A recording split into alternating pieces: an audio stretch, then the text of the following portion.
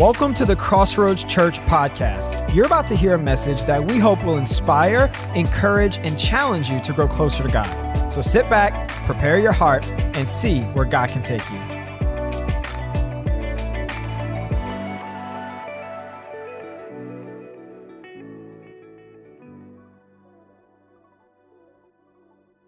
February is Black History Month, and we thought this message series that we're in called Over the Rainbow would be the perfect vehicle to use just to talk to you about racial harmony, about racial unity. And so that's what I want to talk to you about today.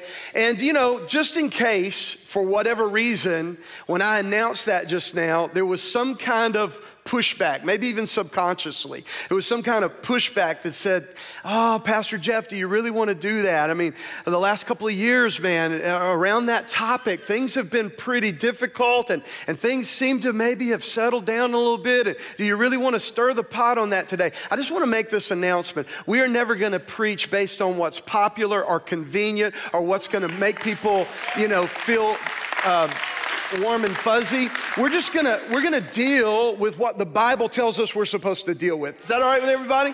And man, all through Scripture, we see that God has laid out for us how we are to treat one another and how we are to come together in His name. So I want to share a little bit. And to set the stage for that, I thought I'd share a story with you that some of you are familiar with. I've shared it before, but a ton of you have never heard it before. And so I think it really just kind of illustrates how difficult all this can be. Years ago, I was called on to do officiate a funeral for a Black family here in our church.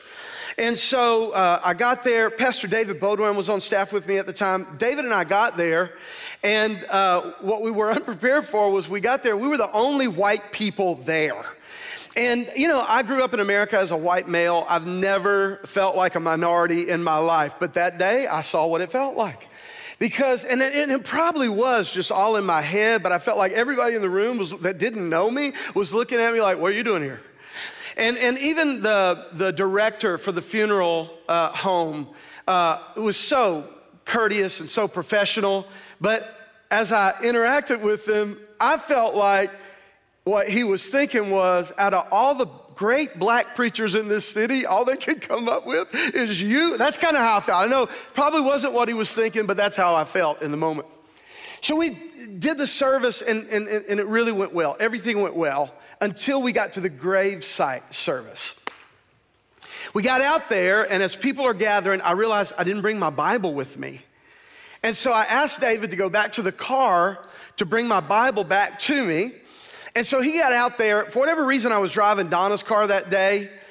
And as he's trying to get in the car, he sets the alarm off. Now, I want you to picture this. I'm already feeling the tension of the day. And I'm standing there with the friends of this family in our church, kind of feeling already just a little bit, a little awkward. And all of a sudden, the horn starts going off. People are looking to see what's going on. Now, David's got a choice he's got to make because he knows I can't start that gravesite service without my Bible. He's got to figure out, am I going to stay here and try to figure out how to get this horn to go off? Or am I going to bring Jeff's Bible to him so he can get the service started? Well, he chose the latter. He grabbed my Bible. He ran it out to me, handed it off, and immediately ran back to the car. Very subtle, Dave, and runs back to the car. And I'm trying to start the service, hoping people can hear me over this blaring car horn. As they're watching David run back to the car, he gets in the car. I'm trying to start the service. He figures out he's not going to get this stopped. And so he decides, I'll just drive out of the cemetery. And so me, that family, and all their friends, and my awkwardness stood there at the gravesite as he drove out of the cemetery. Honk, honk, honk, honk, honk, honk. And as I looked over at the funeral director, I could read his mind. He was like, who invited the honkies? Come on, I'm telling you, it was a tense moment. It was a tense moment. And I felt in that moment what many of our friends feel all the time when they're in a setting when they're in that minority. And the Bible has so much to say about how we're supposed to treat each other. If you're familiar with the movie The Wizard of Oz, you know, about halfway through, Dorothy sings a song called Somewhere Over the Rainbow, and the lyric of the song suggests that Dorothy believes somewhere over the rainbow is a better place. Somewhere over the rainbow, things are better. And I think all of us have had that hope in one regard or another at some point in our life, where we look to a moment, we look to a place where things will be better. And the beautiful thing about God is that's exactly what God has promised us. And if you're familiar with the Old Testament story of Noah and the ark, you know that God brought judgment on our world. And every man, every woman, every boy, every girl, every animal other than Noah, his family, and the animals he had brought on the ark perished in this worldwide flood. And after God flooded the earth, he made a covenant with mankind that he would never destroy the earth in that manner again. And as a sign or a symbol of that covenant that he had made with humanity, he gave us the rainbow. And that rainbow, as we talked about last week, is a constant reminder for anytime we see it, it's a constant reminder for us that God is a promise keeper, that he's a covenant God, and that he keeps his promises. But there's something else that I feel like that rainbow should represent to us, and you're gonna see one sooner or later. They come around pretty often. Down here in South Louisiana, we have quite a bit of rain. And so you'll see that multicolored arch prism there in the sky, and it will be a reminder that yes, God's a promise keeper, but it's also gonna be a reminder that God loves diversity. What we see in that rainbow is color, and we see within the colorful creation of God a reminder that God loves diversity. Now, I don't know if you've ever thought about where we go from that moment that God gave us that great symbol, the rainbow. I don't know if you've ever thought about it, but if you take the Bible literally, and by the way, if you want to be a student of the Bible, you should take the Bible literally. When the Bible wasn't intended to be taken literally, it's obvious. I'll give you an example. There's a place in the gospel where Jesus said, I'm the way, I'm the truth, I'm the life. No man comes to the Father but by me. That is a literal statement. You can only get to God through Jesus. That's a literal statement. In the Gospels, Jesus also said, I am the gate. And by using that metaphor, he was saying, I'm the way to God. But he said, I'm the gate. He wasn't speaking literally then. That's a metaphor. He's not a literal gate, but he is the only way to God. And so unless the scripture is obviously to be not taken literally, then that's the approach we need to take towards scripture. We need to take it literally. And if you take the story of Noah literally, then you know that everyone on the planet today comes from his lineage.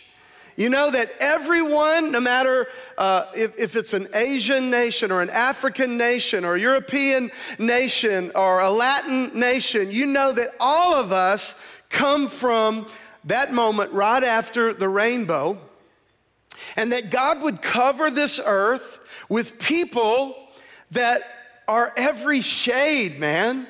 And when we see that, we see God's wonderful creative work, and we see that he's a God that loves diversity, and so we should love diversity ourselves. Romans chapter 10 puts this in perspective. Romans 10 verse 12 and 13 said there's no difference between Jew and Gentile. The same Lord is Lord of all and richly blesses all who call on him. For everyone who calls on the name of the Lord will be saved. Now here's what God's saying there. God's saying we have this in common. We all need a Savior. And yet that is the only way we're the same. All of us are different except for the fact that we all need a Savior. Every one of us need a Savior, but then from that point forward, everything about us is different. We're all different, and we should see in those differences that God truly loves diversity. Revelation chapter 7, verse 9 and 10 reads like this. John's given a revelation. He's given a vision of heaven in eternity. And I want you to see what he saw in that vision. Revelation 7, verse 9 and 10, John said, "After this I looked, and there before me was a great multitude that no one could count, from every nation, tribe, people, and language, standing before the throne and in front of the Lamb. They were wearing white robes and were holding palm branches in their hands, and they cried out in a loud voice, 'Salvation belongs to our God who sits on the throne and to the Lamb.'"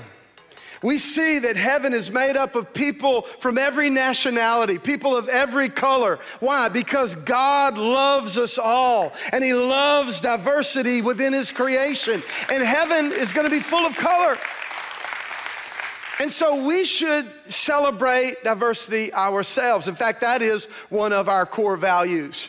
One of our core values as a church is to celebrate diversity. And the question that we always pose in order to evaluate whether we do celebrate diversity or not is simply this: does someone have to look like me to be loved by me?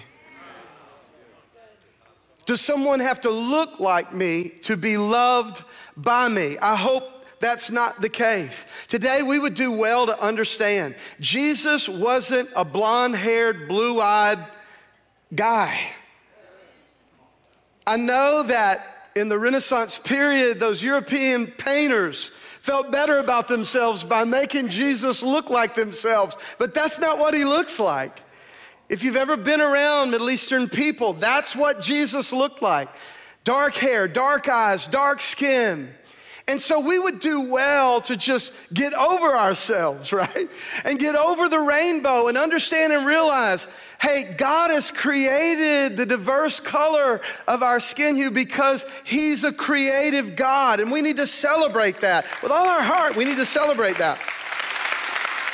So the next time you see a rainbow, and it won't be long, the next time you see a rainbow, let it remind you to celebrate diversity, to stop in that moment and acknowledge, hey, people don't have to look like me to be loved by me. I'm going to celebrate diversity by embracing people that look different than I do. I don't know if you've ever thought about this, but the first attribute within God's nature and character that we're introduced to in the Bible is actually his creativity. Genesis 1:1, in the beginning, God created. So think about that. Before we know him as love, before we know him as a redeemer, before we know him as a savior, before we know him as anything else, we know him as a creator. So what we have to own today is that any form of racism or bigotry or prejudice within our hearts actually spits in the face of the introductory attribute of God's character. Why do I bring that out? Because if you spit in the face of diversity, you're going to spit in the face of redemption, holiness, compassion, or any of God's redemptive qualities. And we don't need to spit in the face of any of it. But what racism does to us is horrible. It doesn't just divide us from one another, it divides us from our Creator.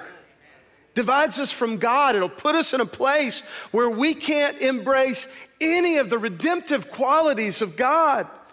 And we don't need to let that happen. I want you to listen to 1 Corinthians chapter 12, and I've got a relatively lengthy passage of scripture here, but you can read along on the screen. 1 Corinthians chapter 12, I'll start reading at verse 12. The body is a unit. Speaking of the body of Christ, and that's us. Somebody say, that's us. The body is a unit. Though it is made up of many parts, and though all its parts are many, they form one body. So it is with Christ. For we were all baptized by one Spirit into one body, whether Jews or Greeks, slave or free. We were all given the one Spirit to drink. Now the body is not made up of one part, but of many. If the foot should say, because I'm not a hand, I don't belong to the body, it would not for that reason cease to be part of the body. And if the ear should say, because I'm not an eye, I don't belong to the body, it would not for that reason cease to be part of the body. If the whole body were an eye, stop just a moment, get Mike Makowski from Monsters, Inc. in your brain. If the whole body were an eye, where would the sense of hearing be? If the whole body were an ear, where would the sense of smell be? But in fact, God has arranged the parts of the body, every one of them, just as he wanted them to be. just as he wanted them to be. If they were all one part, where would the body be? As it is, there are many parts, but one body. The eye cannot say to the hand, I don't need you. The head cannot say to the feet, I don't need you. On the contrary, those parts of the body that seem to be weaker are indispensable. And the parts that we think are less honorable, we treat with special honor. And the parts that are unpresentable are treated with special modesty, while our presentable parts need no special treatment. But God has combined the members of the body and has given greater honor to the parts that lacked it, so that there should be no division in the body, but that its parts should have equal concern for each other. If one part suffers, every part suffers with it. If one part is honored, every part rejoices with it. Now, this is such a commentary, a divine commentary on God's expectations for us as it relates to race relations and racial harmony. This is such an insightful passage of Scripture that I want to just kind of unpack it a little bit with you, if that's okay. And what I want to do with this is I want us to see what we discover over the rainbow. If we can see that the rainbow, as God's covenant promise, demonstrates his love for diversity, I think we will discover some things that are really, really important. And I want to show them to you right here in 1 Corinthians chapter 12. The first one is this. Number one, we all have the same thirsts. It doesn't matter if you're black or white, Hispanic, Asian, it doesn't matter. We all have the same thirst. We really all want the same things. We want to be loved. Can I get a better amen? We want to be loved. We want to be respected. We want to provide for our families. We want to leave the world a better place than we found it. Do we all agree there? All of us want the same things. And the Bible said in verse 3 of 1 Corinthians chapter 12, we were all given the one Spirit to drink. So we all have the same thirst, and we've all been given the same Spirit to drink. John 4, verse 13 and 15 are the words of Jesus. He said, everyone who drinks this natural water is going to be thirsty again, but whoever drinks the water I give him will never thirst. Indeed, the water I give him will become in him a spring of water welling up into eternal life. And the woman said to Jesus, Sir, give me this water. When I look at that passage, what I see in that passage is that all of us are looking for the well. Every one of us, all of our quests, all of our desires, all of the energy that we put into trying to find that something that's going to fill this void, it's found in Jesus. We have the same thirst and we have the same well, and we need to drink freely together of that well today. In fact, Jesus said in Matthew 5 and verse 6, blessed are those who hunger and thirst for righteousness, for they will be filled. Over the rainbow, we discover that we all have the same thirst. Secondly, we see that we've all been wired by God with unique qualities, perspectives, and interests. Let me say that one more time. We've all been hardwired by God with unique qualities, unique perspectives, and unique interests. Verse 18 of 1 Corinthians 12 said, God has arranged the parts in the body, every one of them, just like he wanted them to be. Now, he's speaking of people in Christ. I'm not talking about interests and pursuits outside of God's will. Obviously, God condemns all of that. But I'm talking in Christ. Listen, we all have unique qualities. We all have unique perspectives and interests that are important, that add so much to the collective good. And that's why we need to embrace one another's unique qualities, unique perspectives, and unique interests. We should be ourselves. We should be who God has called us to be, not who man wants us to be. We should attempt to line up with what God has created in us in the way of interests and perspective, in the way of those giftings. We should embrace all of that and refuse to let somebody paint us into a corner that they're comfortable with. Emerson said this, he said, imitation is suicide. And the day we try to fit everybody's bill and become like them so they can be comfortable with us is the day we put a noose around who God created us to be. Let's don't do that. Let's be who God has called us to be, And let's give everybody else the margin to be who God has called them to be as well. To deny people the right to be themselves is to deny them the right to please God. And someone said this, and this is powerful. Someone said, the world is a hand and all the people are its fingers. If you cut off a group of people, you sever that finger and you lose the greater grasp of the world. And many of us look like this today. We've cut everybody else off except ourselves. And we lose a real grasp on what this world was intended to provide us. We are better together. We are better together. So we can't cut one another off. That's the third thing I want to unpack with you from 1 Corinthians chapter 12. We all need one another.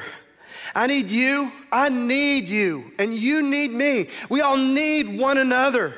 Verse 21 said, the eye cannot say to the hand, I don't need you. In other words, one part of the body can't say to another part of the body of Christ, I don't need you. Yes, we all need one another. In 2 Timothy, we see Paul's admission of this. Paul's writing to Timothy in his second letter, chapter 4, verse 9 through 13, and he tells Timothy, do your best to come to me quickly. For Demas, because he loved this world, has deserted me and has gone to Thessalonica. Another dude has gone to Galatia and Titus to Dalmatia, and only Luke is with me. Get Mark and bring him with you because he's helpful to me in my ministry. I sent Tychicus to Ephesus, and when you come, bring the cloak that I left with Carpus at Troas, and my scrolls, especially the parchments. What's Paul doing here? He's admitting to Timothy, I need some folks. There are people, Paul says, in my life that I need at this stage of my life. There's a powerful poem that I've shared here before, but it just bears repeating. It's called The Cold Within. Listen to this. 6 humans trapped by happenstance in bleak and bitter cold. Each one possessed a stick of wood, or so the story goes. Their dying fire in need of logs, the first man held his back. For of all the faces around the fire, he noticed one was black. The next man, looking across the way, saw one not of his church and couldn't bring himself to give the fire his stick of birch. The third one sat in tattered clothes. He gave his coat a hitch. Why should his log be put to use to warm the idle rich? The rich man just sat and thought of the wealth he had to store and how to keep what he had earned from the lazy, shiftless poor. The black man's face bespoke revenge as the fire passed from sight.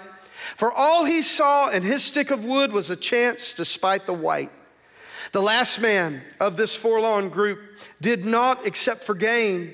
Giving only to those who gave was how he played the game. Their logs held tight in death's still hand was proof of human sin. They didn't die from the cold without. They died from the cold within. Can I tell you, America's dying from the cold within. We need one another. We need one another. The fourth thing that I see in 1 Corinthians chapter 12 that speaks to us of racial harmony and unity is number 4, we should make room for those we don't think we need.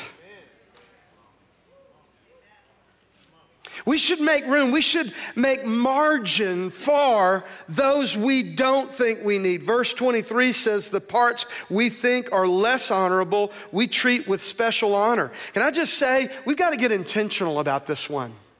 We've got to own the fact that whether we were even conscious of it or not, there are aspects of our character that are keeping some people at an arm's length just because of skin color or social status or whatever, and it's wrong. We need to get intentional about making margin for those folks that we don't think we need, but we actually do. In fact, let me just say that the very one you reject today may be the very one you depend on tomorrow. In fact, listen, that passage that I read from 2 Timothy, where Paul said, hey, bring this one with you, and hey, I need this one doing this and that one doing that. Listen, the person he asked Timothy to bring with him was the young man John Mark, who wrote the Gospel of Mark, by the way, there in the New Testament. And if you know Paul's story, you know early in his ministry, he had a close traveling associate named Barnabas, and they actually went their separate ways because Paul didn't think they needed Mark. But here he is at the end of his life, and I want you to notice he points out to Timothy, I need my cloak and I need the scrolls, which was probably what we know as the New Testament today. He said, I need my coat and I need my scrolls. Why? Because all of a sudden he found himself in a place where he needed warmth and he needed a word, and only John Mark could bring it to him. And the very person you cut off today may be the one that God uses in some distant setting when you're cold and you need a word from God, and God will use them to bring it into your life if you don't cut them off. I said if you don't cut them off, they may be the very one that God will bring that word and bring that warmth to you through. Matthew chapter 25, verse 40, Jesus says that the king will reply, I tell you the truth, whatever you did for one of the least of these, my brothers, you did for me. Jesus said, whatever you do for the least of these, my brothers, you do for me. Who are those people that Jesus refers to as the least of these? Perhaps they're the one with the least opportunity today. What you do for them, you've done for him. Maybe they're the one with the least representation today. They are the minority. What you do for them, you've done for him. Hey, can I just throw out, do you remember history class? Do you remember this whole American experiment started over taxation without representation? Our founding fathers didn't think it fair to be taxed and not represented. And when Jesus said what we do for the least of these, we've done for him, maybe he's calling on us to do some things for the least represented, to do some things with the least opportunity, purposefully including them, purposefully preferring them, purposefully blessing them. When we do that, we will have touched the heart of God, because he said, what you do for them, you've done for me. We'll have touched the heart of God in a great way. To determine just how inclusive you really are is to go to that Instagram account today. Go to that Facebook account today. Go to your photo app on your smartphone and begin to look through all of those pictures and ask yourself, how much do I really celebrate diversity? And if you see that everybody on your Instagram account looks just like you, then can you start getting intentional about giving margin to people you obviously don't feel like you need in your life? I feel like I need to come down there and just amen myself. We've got to make margin and room for one another. There's another thing that I want us to see in 1 Corinthians chapter 12. We see we all have the same thirst. We see we've all been wired by God with unique qualities, perspectives, and interests. We see that we all need one another. We see that we actually should make room for those we don't think we need. And number 5, I see this. I see we all belong together, not apart. We belong together. The body of Christ. We belong together, not apart. There's so much in this world right now trying to divide us. You recognize that, don't you? Do you see through the political smokescreen? Do you see what's really happening? Do you see that our world wants us divided? But we belong together. Verse 25, 1 Corinthians 12 said, there should be no division in the body. Hear the word of the Lord today. You want to make a bumper sticker? You want a t-shirt to wear? Here it is. There should be no division in the body. Thus saith the Lord. There's your word. There should be no division in the body. In John 17, Jesus is praying for us all. In verse 11, he prays, I will remain in the world no longer, but they're still in the world, and I'm coming to you, Holy Father. Protect them by the power of your name, the name you gave me, so they may be one as we are one. That's what God wants to see in the way of racial harmony and unity today. He wants us to be one, even as He and the Father are one. What do I mean by that today? I believe it grieves the heart of God to see the church has become the most segregated place in America. It grieves the heart of God. Back in the days of desegregation, and I lived through that as a boy. I was in first grade when Louisiana desegregated our schools. So I know a little something about what we're talking about here today. In those days, there were some cities where they literally had to call out the National Guard. Soldiers lined the steps leading into the schools where those little black boys and girls were allowed for the first time into those white segregated schools. News cameras were there taking in the whole story. And in those days, one of the news media interviewed a little black girl and a little white girl at the end of their first day of desegregation, and asked those two little girls, what was it like? And this was the two little girls' response. We were so scared. We held hands all day. I've always said it, and I believe it with all my heart. There's no racism in the nursery. There's no bigotry there. It's a learned practice. And if you learned it, you can unlearn it to the glory of God. We belong together. One last thing I want to show you in 2 Corinthians chapter 12, and that is number 6. We should administer care and concern for everyone equally. Let me say it again.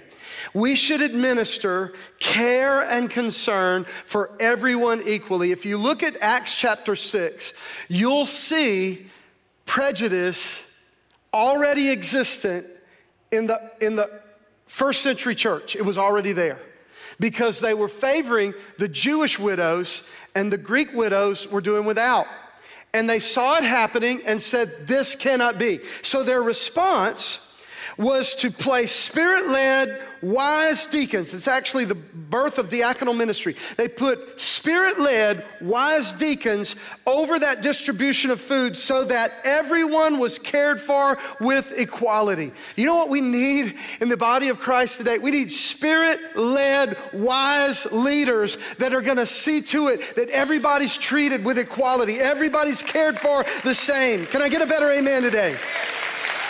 And now, I want you to see what happens as they responded by putting that equal care for everybody in place. I want you to see what happens. Acts chapter 6 verse 7 said, so the word of God spread. The number of disciples in Jerusalem increased rapidly, and a large number of priests became obedient to the faith. I believe that if we would begin to embrace one another somewhere over the rainbow, we would begin to make margin for one another. I believe today the word of God could spread through Acadiana. The number of disciples in Lafayette could increase rapidly, and even a large number of priests could become obedient to the faith. And priest, if by any chance you might happen upon this, I'm calling on you to join me in calling the body of Christ back into harmony, back into unity. Preach it in your pulpits. Open up your congregations to the diverse nature of God He has created within our humanity. I call on you to do it in the name of Jesus.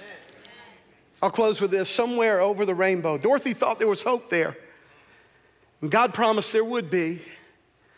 Somewhere over the rainbow, a diverse church, a church of unity, will convince the skeptic that we are who we say we are. Because Jesus said in John 13:35, by this all men will know that you're my disciples if you love one another. How in the world is a fallen world gonna believe that we really love God when we don't even love one another? And today, we've got to get over the rainbow, man. We've got to get to that place where we come together, we embrace one another, we do life together as Jesus intended for us to do. Hey everyone, this is Pastor Jeff Abels, and I just wanted to take a minute to thank you for joining us on our podcast today. Maybe the Holy Spirit has been dealing with your heart as you've listened to this message, and you feel like you just need to get right with God.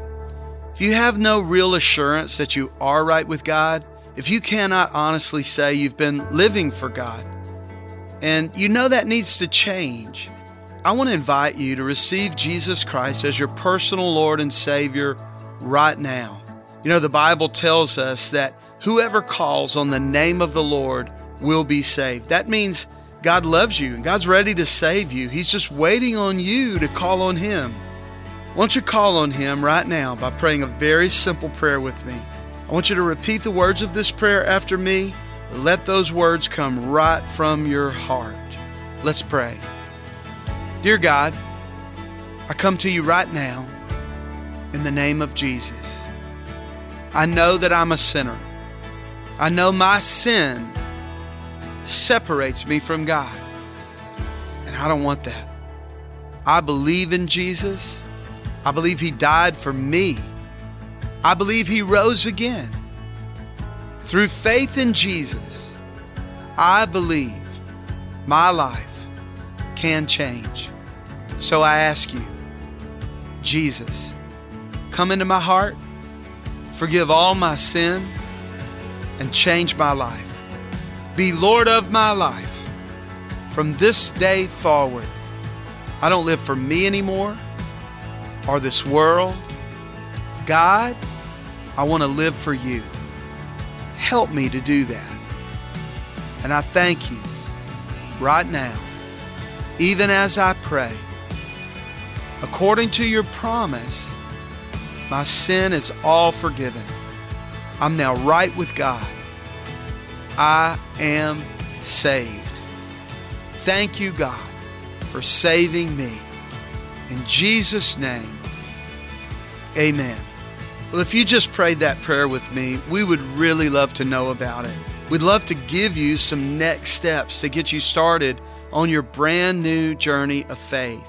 What I'd love for you to do is just text the word SAVED, S-A-V-E-D, to 337-222-3210. And someone will connect with you to provide you with some resources that I think will help you greatly. Again, just text the word SAVED, S-A-V-E-D, to 337-222-3210. Thanks again for joining us on the podcast today, and God richly bless you is our prayer for you.